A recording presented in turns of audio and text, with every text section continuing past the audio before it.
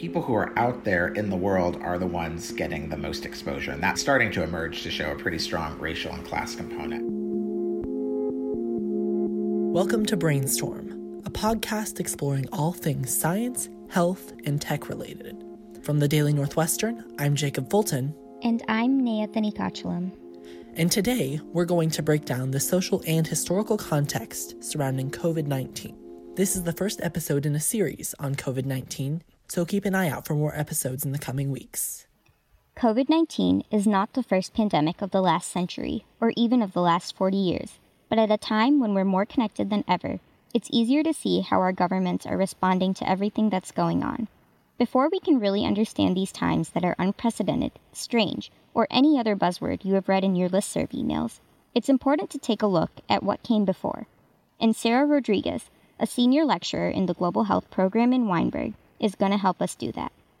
A lot of people have made comparisons to the 1918 pandemic because, one, it was a global pandemic. Many people were impacted, if not directly by being sick, by having a family member be sick. Businesses were closed, sporting events were canceled, churches were asked not to meet, bars were closed, etc.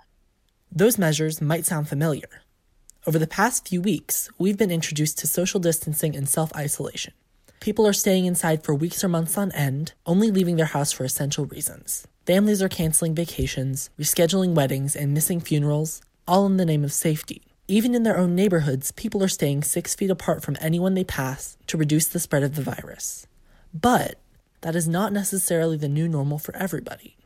Because there is no national standard, states are following a case-by-case basis for shutting down non-essential businesses and administering shelter-in-place orders. Most states, but not all, are following that protocol. Just listen to recent press conferences from Illinois Governor J.B. Pritzker, who put his entire state under a stay-at-home order, and Nebraska Governor Pete Ricketts, who said he doesn't plan to enforce similar restrictions anytime soon. If there are actions that I can take that will save lives in the midst of this pandemic, no matter how difficult, then I have an obligation to take these actions. But as we look at, and we'll continue to reevaluate the data, but as we look at the data, we are seeing that we are different from other states. Even in states with restrictions, not everyone is following the rules. Some people believe the orders are too strict and will do more harm than good.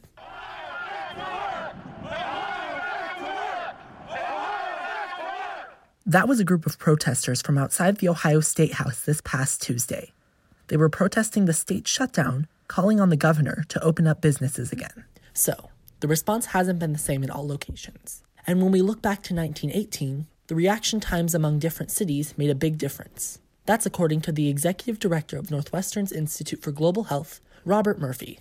Philadelphia and St. Louis took two different approaches to the flu epidemic back then. Philadelphia basically did nothing until it was too late. St. Louis closed bars and banned gathering early on in the epidemic there. Quite clear that people in St. Louis did much better than the people in Philadelphia. By the time the Philadelphia people got on, they had already had quite a few deaths. According to the proceedings of the National Academy of Sciences, St. Louis had less than half the flu-related deaths per capita than Philadelphia, all because of social distancing measures. However, the 1918 influenza outbreak is often forgotten in the scope of global history. This is at least partially because it took place at the same time as World War I, so people were distracted, to say the least. In more recent memory, another virus drawing comparisons is HIV, or the human immunodeficiency virus. That virus is spread through contact with bodily fluids, but COVID-19 is a respiratory virus, which means it spreads through the air.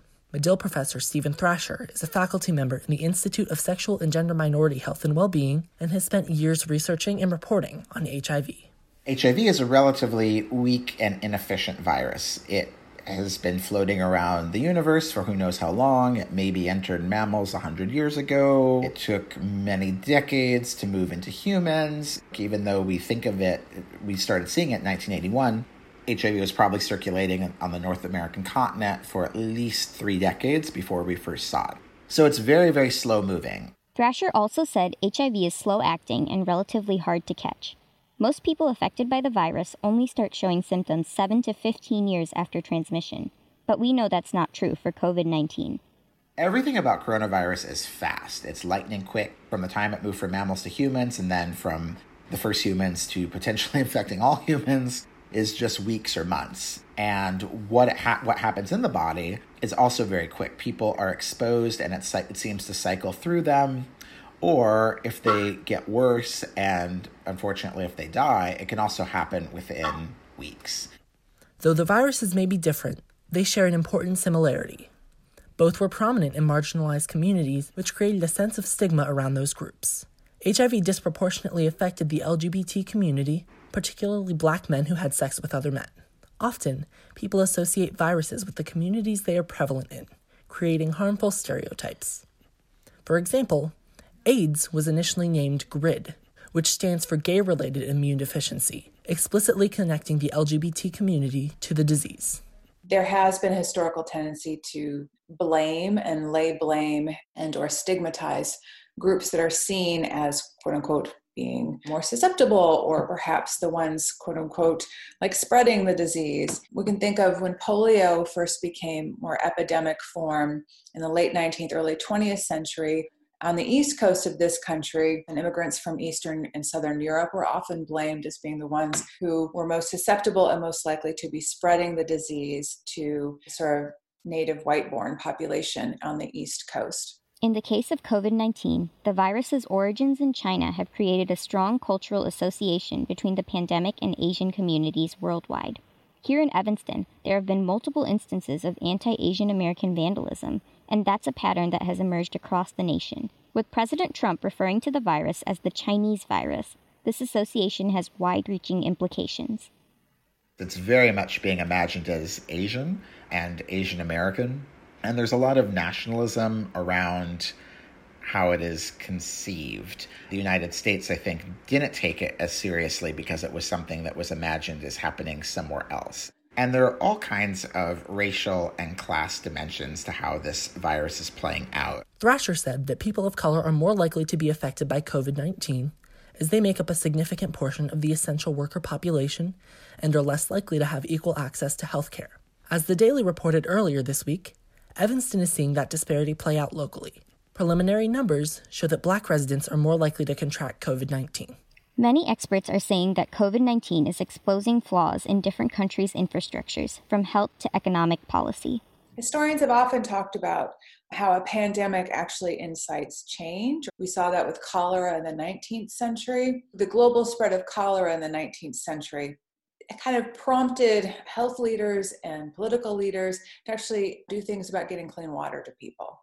That pandemic actually moved people toward the importance of clean water supplies and sanitation and sewage disposal, etc. We could think broadly about the COVID-19 pandemic and think it is also sort of brought to the surface, if you will, some of the limits or stresses on our system. Maybe this is what brings universal health coverage to the United States, because it's showing that, obviously we knew this before the pandemic, but not everyone has health coverage in this country. So perhaps this will be sort of an impetus for that kind of change.